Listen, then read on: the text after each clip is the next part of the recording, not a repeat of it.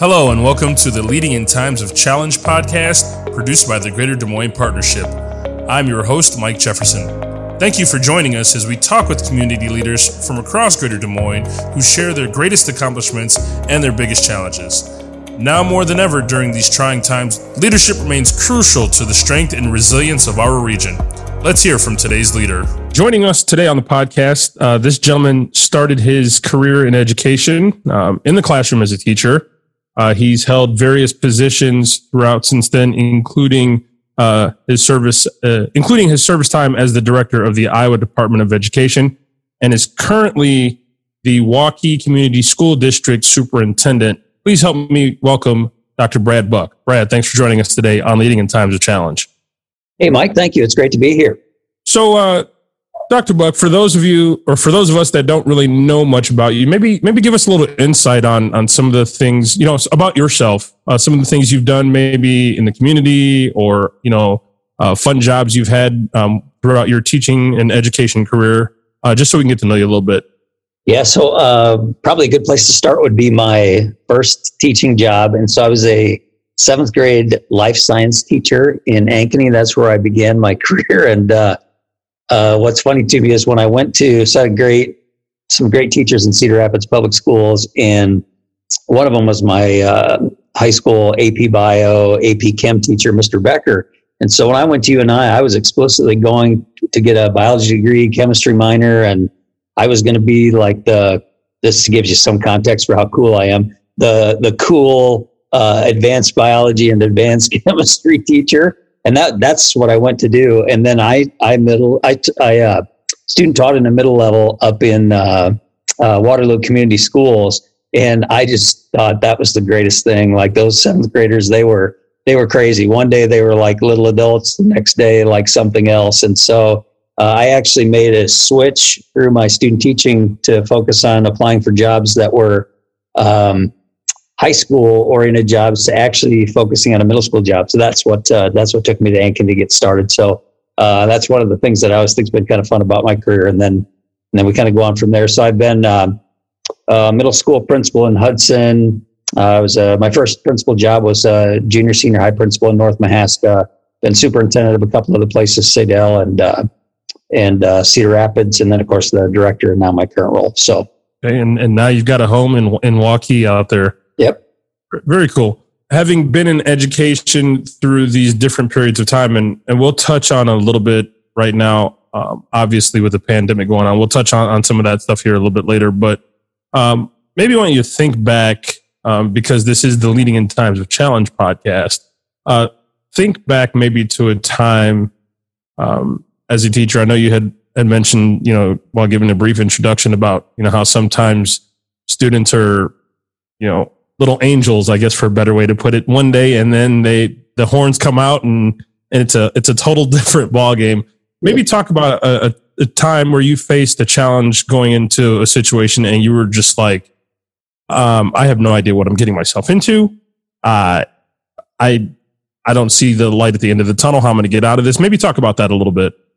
Yeah, so I've been blessed to work in a variety of places and circumstances over the years. So in thinking a little bit about that, I actually would probably jump to this most recent situation with COVID and its impact on schools and just that entire experience. And if I'm being completely transparent, I think I was a little bit naive at the beginning of it to really understand what kind of an impact it was going to have on our education system, staff, and families. And so, back in March where this was underway and we went off to spring break, I was kind of the mindset within, a couple weeks or a month, we'll be back to school and life will return to, probably with some modifications, but we'll be back to life as we sort of knew it. And little did I know how incorrect that would be. So, yeah, this whole thing has been, I sometimes joke, if I'd have known how this was going to turn out, I'd have paid better attention in my global pandemic class. But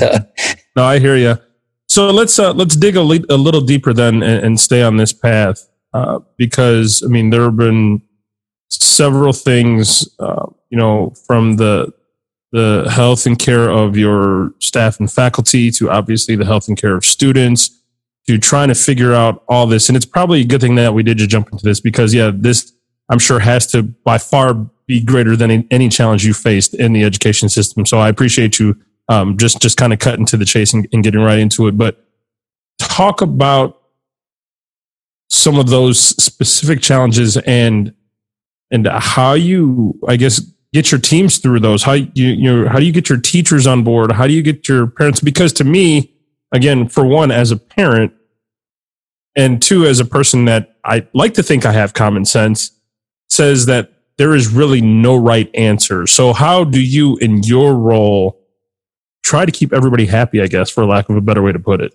So, we were really focused early on this concept of triage because when it became clear that students and staff were not going to come back in person, then you start to think, okay, so what does that mean for our staff members to be delivering instruction from home? And what does that mean for our families and the technology they may have access to and the internet that they may or may not have access to?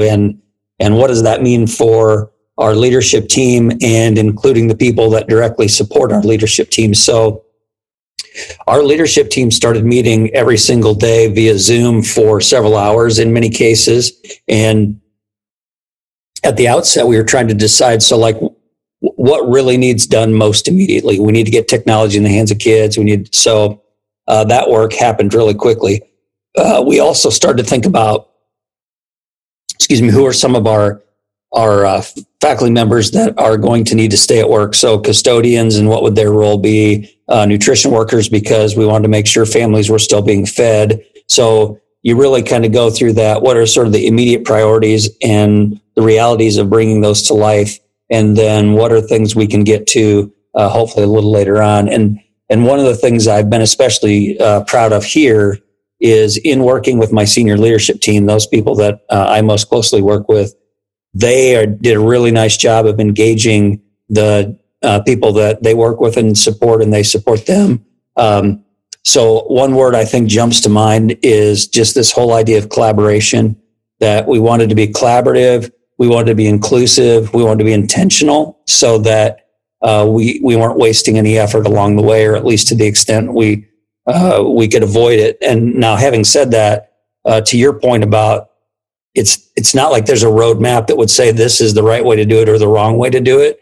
But we did try to be intentional about, if we started down a path that didn't seem like it was going where we needed to go, could we quickly pivot from that? So that's a word that almost became kind of a thing that we smiled about, is, if you've ever had a chance to pivot in your life, now is the ultimate pivoting activity. So really try to be inclusive. And then it was helpful when, and our board was on track early and incredibly supportive. And that, I think, was another key part of it. Just that their willingness to be flexible, their willingness to make decisions in real time or nearly real time, and guided by information and data, making decisions on a pretty quick timeline at times. So I think just that focus on people being flexible and included and intentional, those are kind of things I think about. Yeah. And now to kind of continue to piggyback off of that, being in a role, in your current role as superintendent, or I guess what I would say kind of more, in the CEO type of situation where you're the overseer of everything, of all the decisions, right or wrong, Dr. Buck. And this question is going to be more geared toward maybe somebody that's stepping into a newly minted leadership role, especially during this time and these other different challenges that we face. What do you do to unwind and refuel and keep your mental health at an optimal level? Because dealing with not only COVID-19, but all of the racial injustices and things of that nature that are also going on, it's almost like a double whammy, so to speak. And that all those things coupled together can be, to me, would seem, as like I said before, as a parent, seem emotionally draining. So I can't imagine being in a role like yours or other CEOs that we've had on this show. So what are some tips and things that you do to kind of help turn that switch off so that you can recharge and come back each and every day, day in and day out, as we continue to battle these and whatever other unforeseen things may come our way in the near future. Talk about that a little bit. What are some of the things that you do? Yeah. So one of the things that I've gotten better at over time is, so when I was first into principalships, I did it as a badge of honor to work 70, 80-hour work weeks. And, I held up that I was there till, midnight or 1 a.m. And as a result, wasn't eating well and wasn't exercising, wasn't taking care of my family, those sorts of things. So if I could go back and just coach my younger self, taking a little bit of time out of every day to take care of yourself. And for me, that's going on a walk. It used to be going on a run, but now it's going on a walk. And getting back into a light weights workout, for example. And then I have a guilty pleasure. I just like to watch a little bit of TV at night. So I just set aside just a little bit of time to do something mindless. I'm also a huge sports fan. So tonight I'm looking forward. I'll sneak. I'll watch the second half of the game tonight. So there are just things like that, and then in terms of reconnecting with my family, we've put Sunday dinner as a priority. So we invite all of our kids over. I fire up the Traeger smoker, and we have all the kids that are available. We have 6 kids, and some of them, they're older, so they have spouse or boyfriend. And so just making some intentional time around that is really a recharging thing and a refocusing thing to dive back into the work. So if I go back to my younger self, I would have encouraged my younger self to do more of that, honestly. Very good tips. And I'm glad you said that, because I know we've had some other guests that have said things that are very similar. So to me, that shows obviously that you guys know what you're talking about, because I know nowadays it seems that a lot of people have the mindset that they have to work 168 hours of work, and that almost does you worse than being able to take care of yourself so you're stronger and you can be more focused on the things that you're doing. So I definitely appreciate you sharing those tips for those. And just as a sidebar, two sidebar questions. At the time of this recording, it's, for those of you listening, it's Lakers and Heat in the NBA championship. Who you got? Right. Lakers. I'd love to see the upset, but me too. I love that. I love that team. I love that Heat team. They're fun to watch. They're scrappy. They are. And second sidebar question before I wrap up with a little more serious question, but just to lighten the mood ever so slightly, what's your go-to on the Traeger? I do briskets, and they're kind of temperamental. So, pork shoulder's a little easier to do, but man, if you get a brisket just right, it's like the chocolate of beef. Oh, love it. Indeed. I just bought some butcher paper, so that's why I was asking. I got my pink paper, and I got a green egg. So, I hear you on that.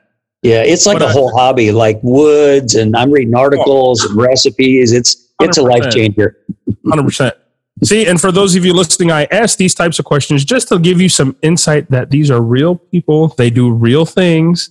They're not just behind the desk making really tough decisions, but they need these things to be able to relax so they can come back and make the tough decisions. So that's why I kind of took that opportunity for that sidebar. Yeah. But to bring this full circle, Dr. Buck, and then we'll let you get back to it. If you think, I know you talked about this being probably by far the biggest challenge you've ever faced in any of your career endeavors, but I'm sure there were some other challenges you faced to where you learned some pretty good lessons. Maybe talk about, or give me, 1 to 3 lessons from prior events that maybe, while not as serious as today, but maybe some lessons that you've learned from those events that you're able to apply to today to make things a little more manageable as we get through this. Yeah. So one of the things that I've learned over time is people matter. People matter. So when you go into, and I'll be just really transparent, when I was in my first principalship, I went in believing like if you put just the right structures in place and the right research data, et cetera, you can kind of move people in and out of that situation and it'll still run itself. And what I really found is structures and frameworks matter. And we saw that with COVID. So the the Return to Learn plan and framework we got from the state actually was a very helpful thing to provide a framework. But if you have a high quality framework and you have amazing people within that framework, it's almost limitless what an organization can do. And in our case, in support of kids and all of our kids, especially those that are traditionally underserved. So the value of people, the value of a framework, so you can really define and identify for people what you're trying to accomplish in a way that makes sense to them. And then I would say one of the things it's been important through this process and important lots of other ways previous in my life is just being as transparent and authentic as you can be. Because people appreciate that. I mean, there's actually been times over my career where, somebody will say, I kind of feel like we're just making this up as we go along. And sometimes that happens. There isn't a blueprint. You don't have a framework. But if you're being honest with people and saying, we made this decision and we thought it was the right one, given this information at that time. Now we're moving away from that. If you're just in that mind frame with people, I think that's especially helpful. And then one thing I may throw in there as well is one of the things I've found very helpful in life is the importance of how you frame something up at its inception. So the way something begins to be talked about when it begins is one of the most important parts of the whole, especially if you're like managing change or improvement work, for example. So an example to me is this even in this COVID example, and I know we're kind of going back to other ones, but I've done it in other ways, different times. When we've done our town halls, which I think have been amazing, and our community has been incredibly supportive, and so has our staff, framed right up at the beginning that we're in really stressful times right now, and we know the human brain under stress doesn't behave like it would if it wasn't under stress. So can we just acknowledge that we may not be the best versions of ourselves right now, and to try to push through that? And then also to say, we all need grace to get through this. And so if we could just be thinking about kindness and grace and being willing to both extend it and accept it. So I think some of those things that if you just frame it, just naming them and saying up front, here's how we're thinking about and doing this, has really impacted experiences in my life as a leader in really positive ways. So. Very cool. And I appreciate those insights. And I know school is going to be getting out here soon because I know my kids are about done for the day too. Yeah. So just want to thank you for taking the time, Dr. Buck, to join us on Leading in Times of Challenge. Hope you have a continued successful school year. Hope you guys stay healthy out there in Waukee. And, we'll be in touch with you soon. Hey, that's great. Thanks for your time today, Mike. Thank you for listening to the Leading in Times of Challenge podcast produced by the Greater Des Moines Partnership. To listen to more stories of inspiration, please visit dsmpartnership.com.